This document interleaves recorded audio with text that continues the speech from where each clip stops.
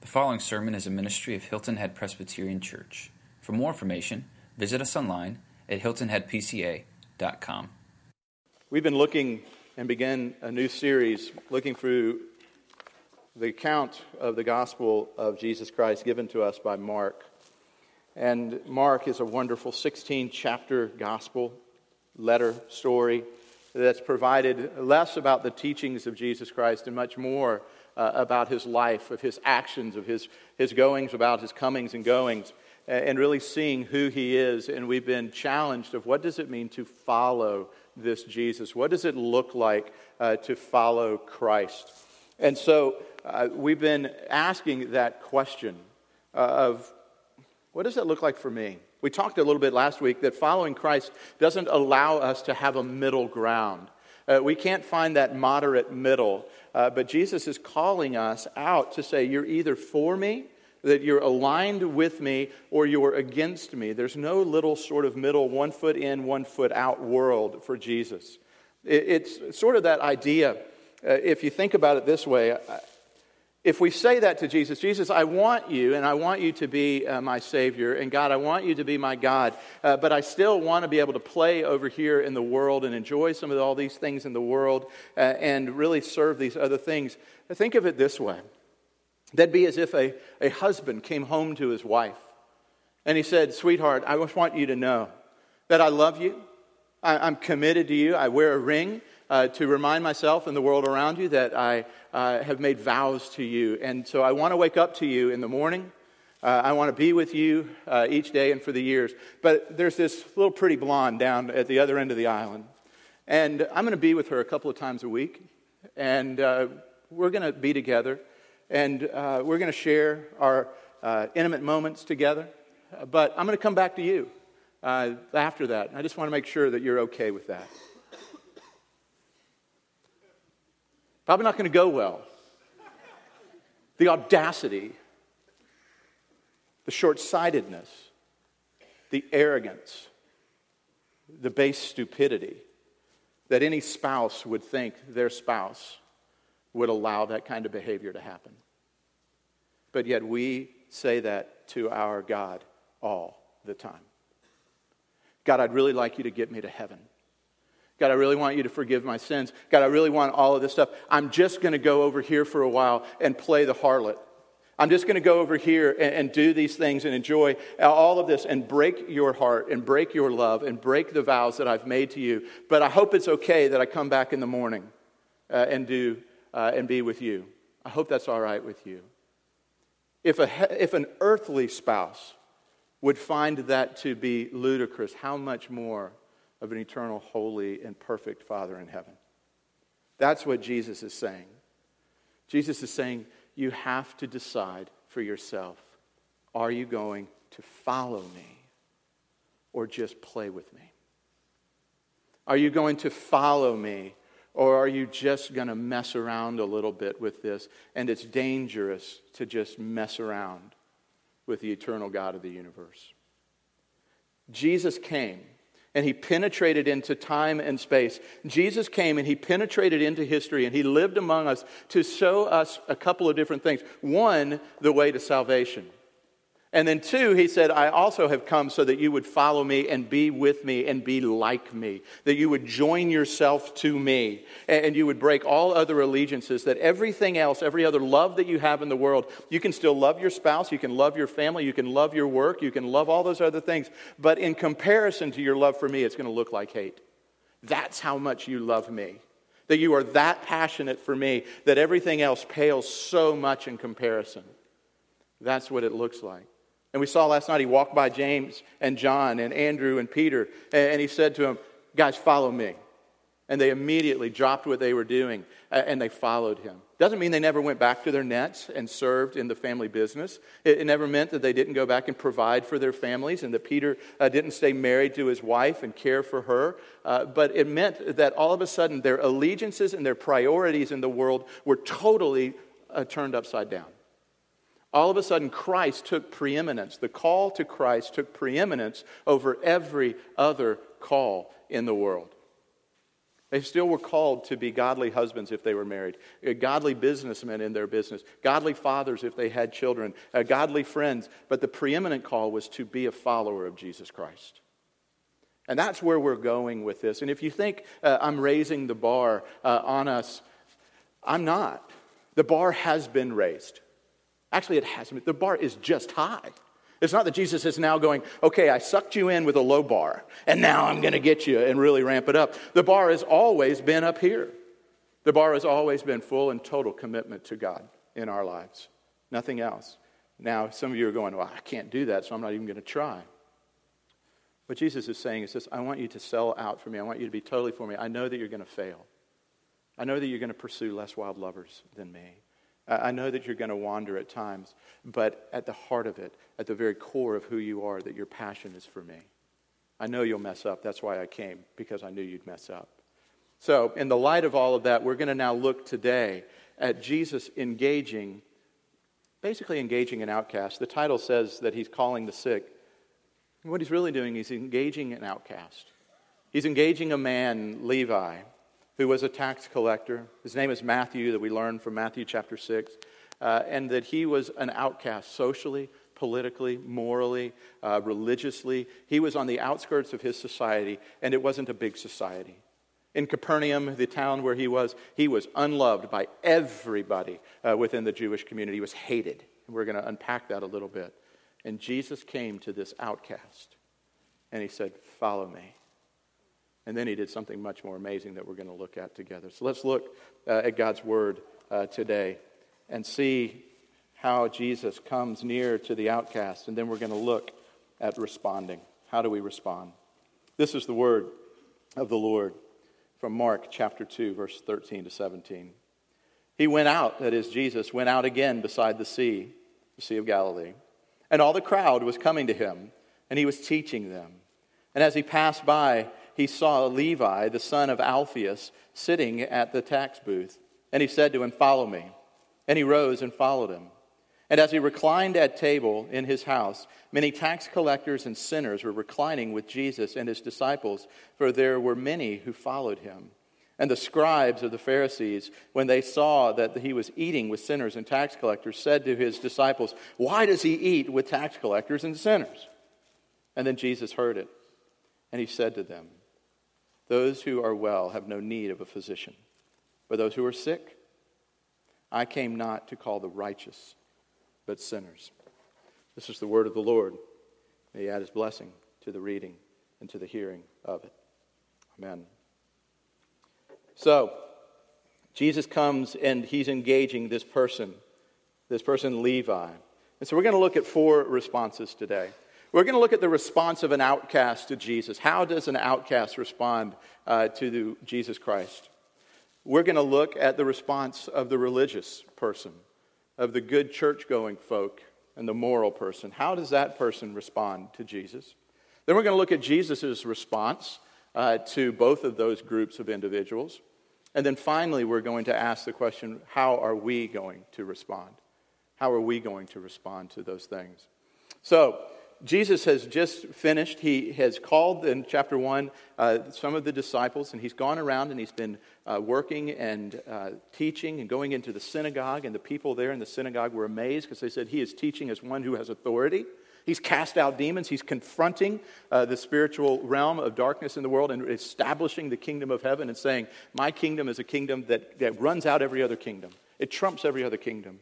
He was healing the sick and the lame. And he came to a leper, and he came to the leper, and the leper looked at him and said, "Lord, if you will, you could make me clean." Oh, can you imagine? I can't even imagine what leprosy is like. The physical pain and the physical part, but even more painful than that, the social and relational stigma, that you were cast out by your family to live outside the city walls. That no one would even talk to you. That when you walked down a street, you had to cry, "Leper, unclean, unclean," so that everybody in front of you could go, "Woo, get away from that person." And he said, "Jesus, if you will, you can heal me." And there are the words of Jesus. "I will be clean." And he was immediately clean.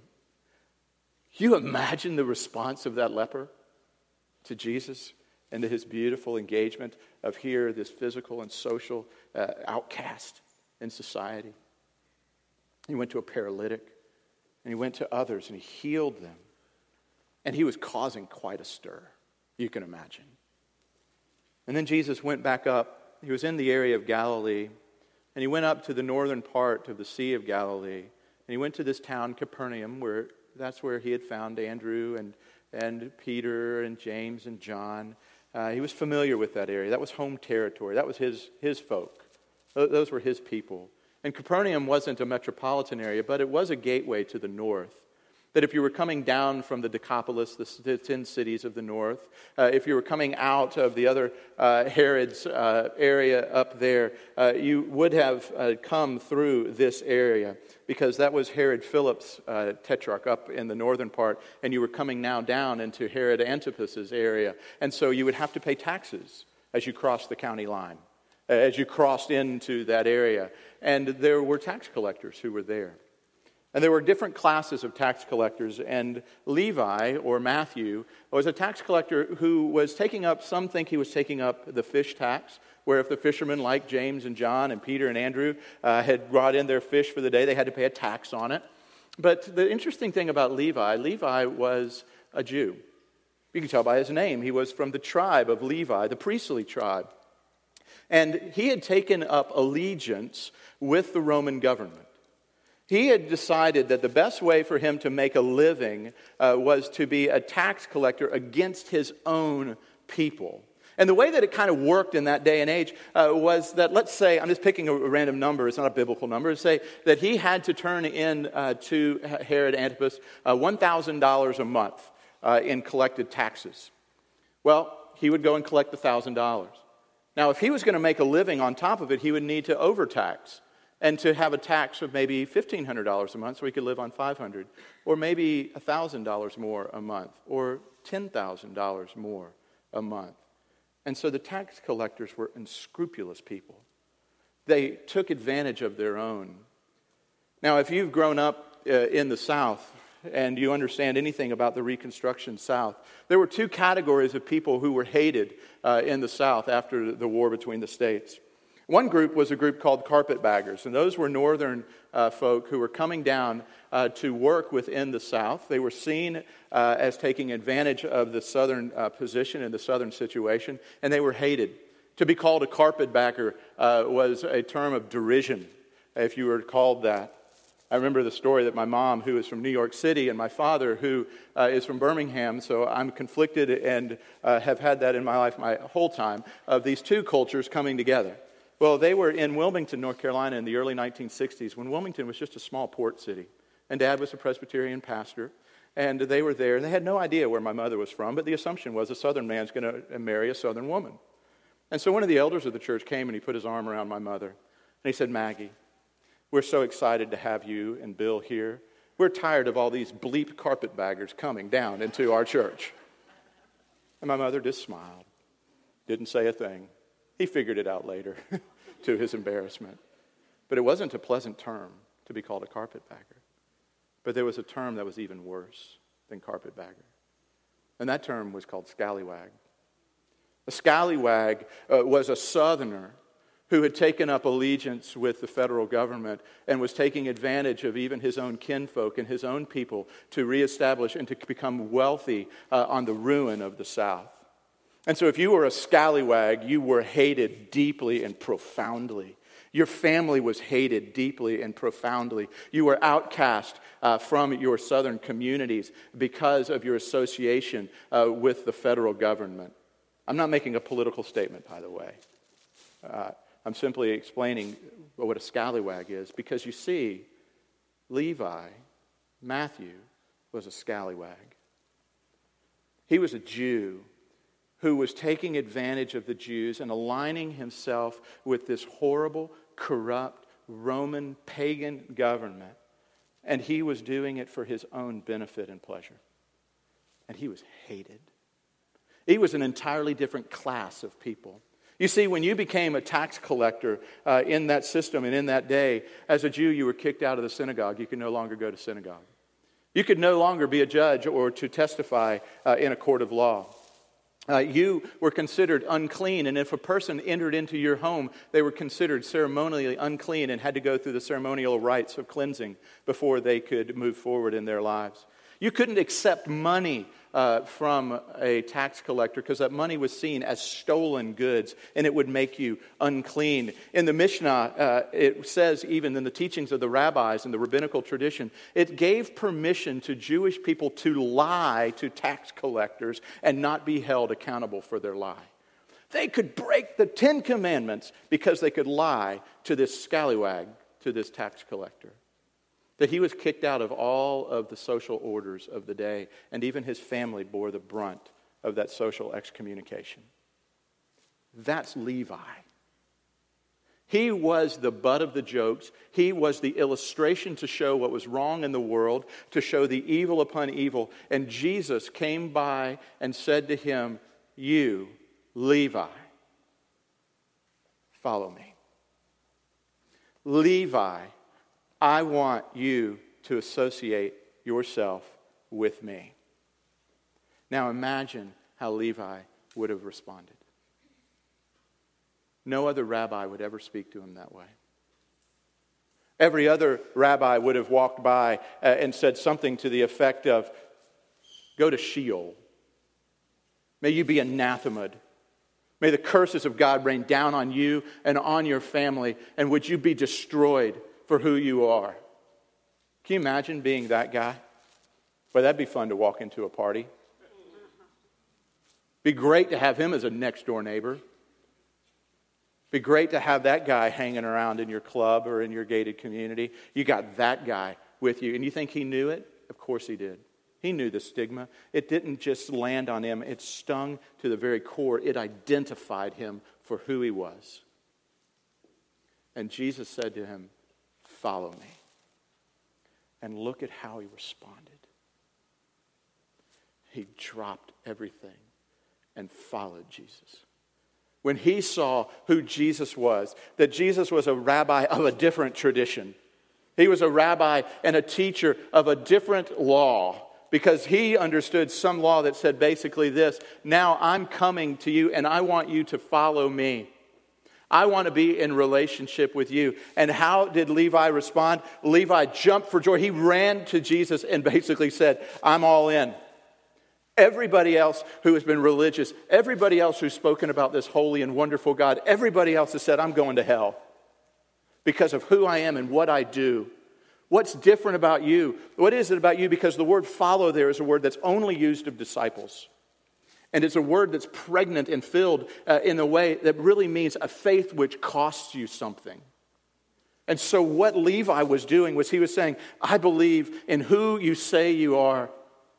And I am going to give my life to you. I am going to, with reckless abandonment, align myself with you, because what I've found in the world is absolutely nothing else. And what I find in the law, this beautiful law of God, I find nothing but condemnation and failure." And Jesus walks in and says, "Follow me." And he came alive. Maybe for the first time.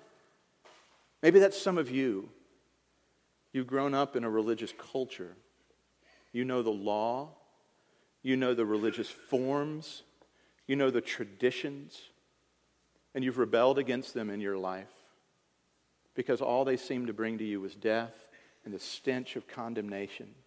And maybe you're here this morning, and I'm so thankful that you're here today, because I want you to be introduced to a Savior who says to you, "I fulfilled the law so that you don't have to. I came to you in your brokenness. I'm coming to you in your scallywagness," if that's a word.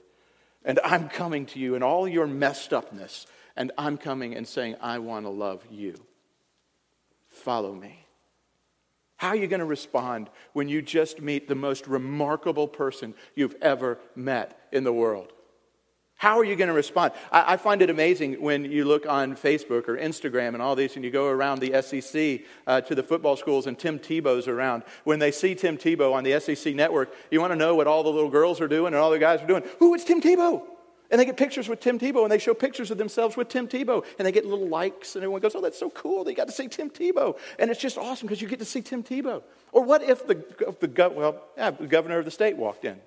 Go, this is awesome. I got to be with the governor of the state or the president of the United States. It doesn't matter your political affiliation. If you get to meet the president of the United States, that's an honor in our country, by the way. And you would say, I got to meet the president of the United States. And I respect the office, and I'm going to tell all my friends that I got to see the president of the United States. Levi got to see Jesus. And you know what he did first? Jesus, come to my house for a banquet. I'm inviting all my friends. Because I just met the most remarkable person I've ever met in my life. And my life is radically transformed because all I did was follow you. And I want all of my friends, because all of my friends, you know who I get to hang out with as a social outcast? I get to hang out with the other social outcasts. I get to hang out with all the other marginalized people in the world because the good religious church folk who go to synagogue on Saturdays, who go to church on Sundays, who go to church on Sunday nights and go to church on Wednesday nights, they won't have anything to do with me. Because good, proper Southern Christian folk just don't hang out with folks like that. And he said, but I know a group of people who would love to meet you because they have no hope. And what they've been presented in church does not give them any hope. And he cooked a feast for him. And he invited him into the home.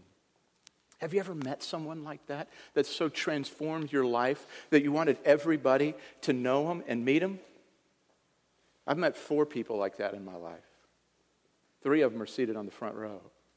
One's at Clemson. Man, when you get married and you get to introduce your bride to someone, that's an awesome thing. This is my wife. Because I love my friends would go, how the heck did you get her, McCutcheon? And I'm like, yeah, this is awesome, isn't it? I remember meeting, and Lisa and I were at a concert one time, and we met a guy who was a Christian from my college, and I wasn't a Christian in college, and he knew Lisa was a Christian because they'd met somehow through FCA at Clemson and Presbyterian College, and he saw me with Lisa, and he saw Lisa, and he goes, Lisa Clary, it's great to see you, and you're with Bill McCutcheon. And he looked at her like, wow, you've backslidden. But when you get married, you're just like, I can't wait to introduce you. And those of you who have children, and those of you who are expecting, this is a phenomenon, if you haven't experienced, that is so incredible. When you hold your child for the first time. What do you do with them? You parade them around and go, this is my kid. This is my son. This is my daughter. I want you to introduce you to the most incredible person that I've ever met in the world. They have radically transformed me from this moment on. And that's what Levi was doing with Jesus. He was saying, I've met the most incredible person, and it happens to be God himself, who came down and he wanted to love me when everybody who should have been wanting to love me has outcast me. The one who shouldn't want to love me has. Oh, how amazing. And he put Jesus at the head of his table, which is interesting there in the Greek, that it says they dined with Jesus. It should have said they dined with Levi, because in the house, it would have been set up in a U shape. The table and all would have been a U, and at the head of the table would have been the head of the house. And look who was sitting at the head of the house. It was Jesus. Levi knew he wasn't the head of his house anymore. And he invited all these other people in, and they were amazed in the presence of the Nazarene. Presence of Jesus Christ of Nazareth, the Son of God, the King of Kings. That's the response of those who know they're lost. The response of the marginalized and the outcast is to gravitate towards Jesus, to run to him. Because what they find is what we sang about. You find in the arms of Jesus 10,000 charms. You find an embrace within the arms of your Savior. That's the beauty of the outcast coming to Jesus Christ. Now we've got to hit the gas pedal and move on to, how do other people respond to Jesus? Well, how did the religious good Southern church folk respond? And I know that I keep saying Southern folk, and that's an assumption upon 90% of you who are Midwestern and Northern. But you're down south, so you're in my backyard, so deal with it. You're now Southern. But how did he deal with good religious folk? Well, or actually, how did the religious folk deal with him? It said they stood on the outside. Because they couldn't go into the house, you remember. Because if they went into that house, they'd be ceremonially unclean. And they would need to cleanse themselves and go through the law in order to make themselves righteous again. And so they stood on the outside. And they said, who is this man who associates himself with sinners and publicans? Who is he? He can't be God. He can't be our Messiah. Because if he was our Messiah, who we have created in our own image, that we have created in our religious, moral image, he would come and he would look just like us. An aristocracy of Christianity. That he would stand with shoulders back and arms folded, and he would look with condemnation over all of those people who messed up, because we don't mess up like that. We go to church on Sunday, and we go on Sunday night, and we say, yes, ma'am, and we tithe, and we tip our hats, and we raise our children in the right way. We don't let them associate with other folks. We do all the right things. We know our catechism, we know our Lord's Prayer, and we use the King James Version. Anybody else who doesn't, we don't have anything to do with them. We want our churches pure. We want our politics pure. We want our races pure. We don't want any of this intermingling of all these other things, because we understand the law and church. Praise God. Amen. Pass the plate. And they stood on the outside, and they judged him, and they hated him. And in those moments were the very seeds of the crucifixion. How can we get rid of this Savior? How can we get rid of this man? Because he is messing up our church. He is inviting in all of these people who don't look like us, who don't agree with some of our political views, who don't agree with some of our moral views, who have all the terrible reputations in town. And we've worked really, really hard to get our church to be a good, respectable church. And these folks are going to mess it up, and he's leading the charge. So we got to get rid of him. And eventually they killed him to try to get rid of him. You see, that's what a moralist has to do to a gracious, loving Christ. That's what a self-righteous religious person has to do. They have to kill Jesus. You have to get rid of him, because you have to determine that you're your righteousness, that you are your Savior, that the law is your Savior, and that this Jesus who comes in and says, I've fulfilled the law. I am the temple. You no longer need to have the temple. You no longer need the sacrificial system. You no longer need the kosher laws. You no longer need any of those things, because I've arrived on the scene. I am the fulfillment of it all. They don't know what to do with him, and so they cast him out and they try to kill him. That's what religious people do to a gracious Jesus. They say he's unclean because he hangs out with unclean people. When isn't it fascinating that the ones who shouldn't have known who Jesus was, they weren't studied in the Old Testament. They hadn't read of the coming Messiah maybe. They knew Jesus on the spot and followed him. And the ones who knew inside and out what the Messiah was supposed to be like, that he came and he cast out demons, that he came and he gave sight to the blind, and he caused the lame to leap, and he gave sight to the blind, and he gave voices to the numb, and that he brought life to the dead, that they saw that already enacted out, and they went, nope, can't be him. Because he doesn't look like the one we've manufactured in our minds. And they rejected him. Religious people will always reject Jesus. They always will. Because the best way to avoid Jesus is to avoid sin. If you want to avoid Jesus, go get really, really moral. Go get very behavioral. Because then you can say, there's not much. When we have these whole times of confession, that's really hard for a good religious person. Because you don't know what to confess. You don't know that there's anything to confess. Except maybe you associated with one of those people who really does need to confess. You don't need Jesus. That's how a religious person responds to Jesus. So how does Jesus respond?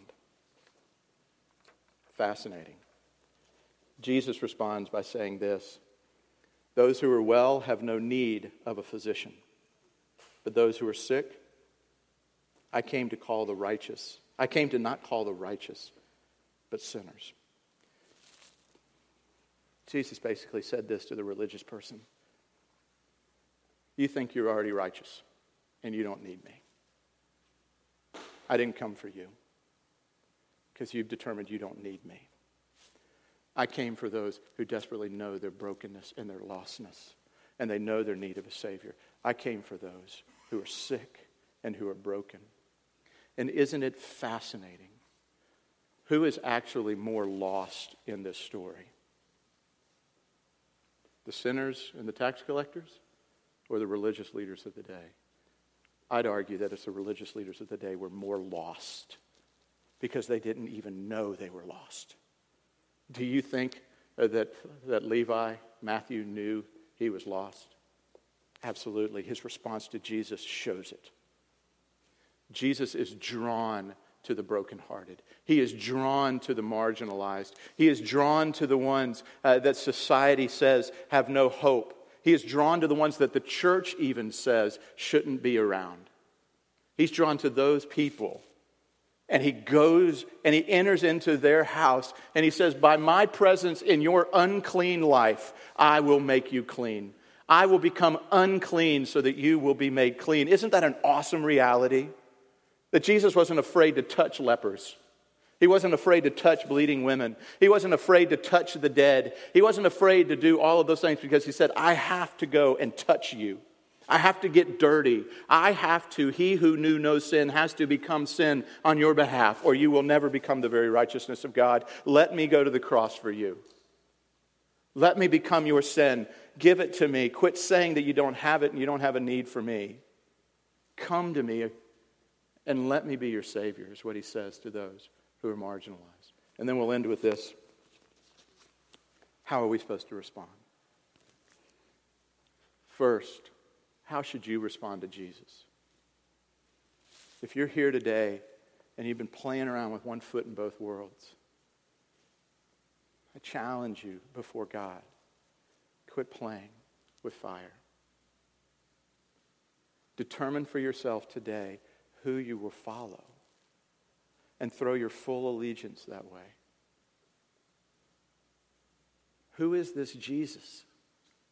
He is the very Son of God. He is God Almighty come into our midst, and he is inviting you to follow him. And what he's saying is not, I'm going to give you this horrible life. You got to lose out on everything. You don't get to drink before you're 21. You don't get to have sex before marriage. You don't get to cuss. You don't get to speed. You don't get to cheat. You don't get to do all those things. And that's how we look at life. Don't you love it how people describe the Christian life? That this life is the only heaven that a non-believer is ever going to experience and the only hell that believer ever will. And we wonder why no one wants to come to faith in Jesus. Hey, I'd like to invite you to someone. It's Jesus Christ. He's going to make your life a living hell. But you get heaven in the end, so it's all good. Levi would have said, let me introduce you to this one who gave me life now. He became my friend when my family abandoned me. He became my family when my friends left me. He became my spouse when my spouse left me. He became my God, and he drew near to me. That's the invitation today to you. So would you come to this Savior? And then the other question is, how are we going to respond to the ones who Jesus loved? How are we going to respond to the ones that Jesus loved?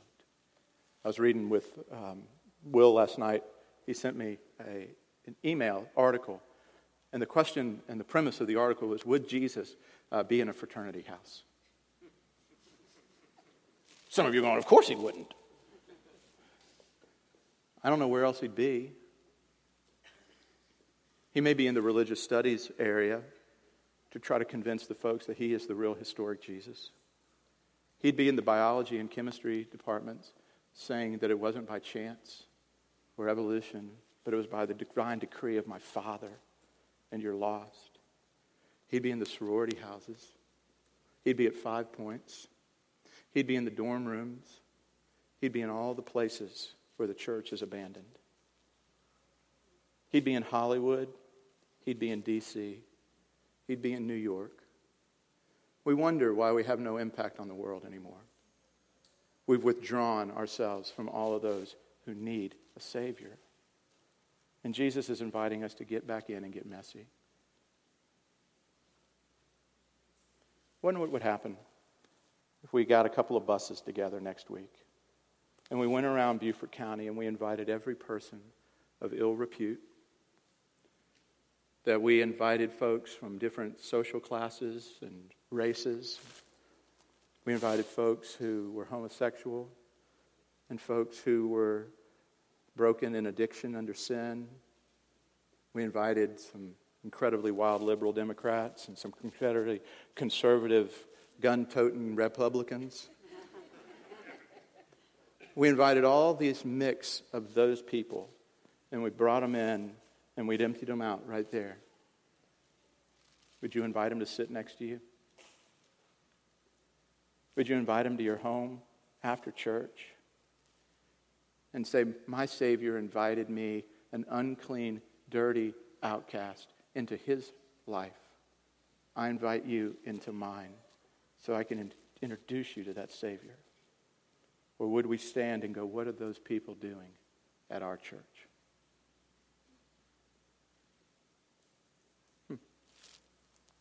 God, we thank you that you entered into our night, that you entered into our brokenness and shame, and you have given us glory and life and meaning. That we praise you and give you thanks. For those who are here today who have not responded to that call, would they respond today? Father, move in their hearts now. Would they give their lives to you fully today and follow you? And those who've wandered off, Father, draw them back to follow the Savior. And Father, for all of us, would we be a church and a people whose hearts are broken by the brokenness of the world around us? And that we would be like our Savior. And we would speak words of life and joy and hope to a broken and marginalized world. We praise you and give you glory in Christ's name. Amen.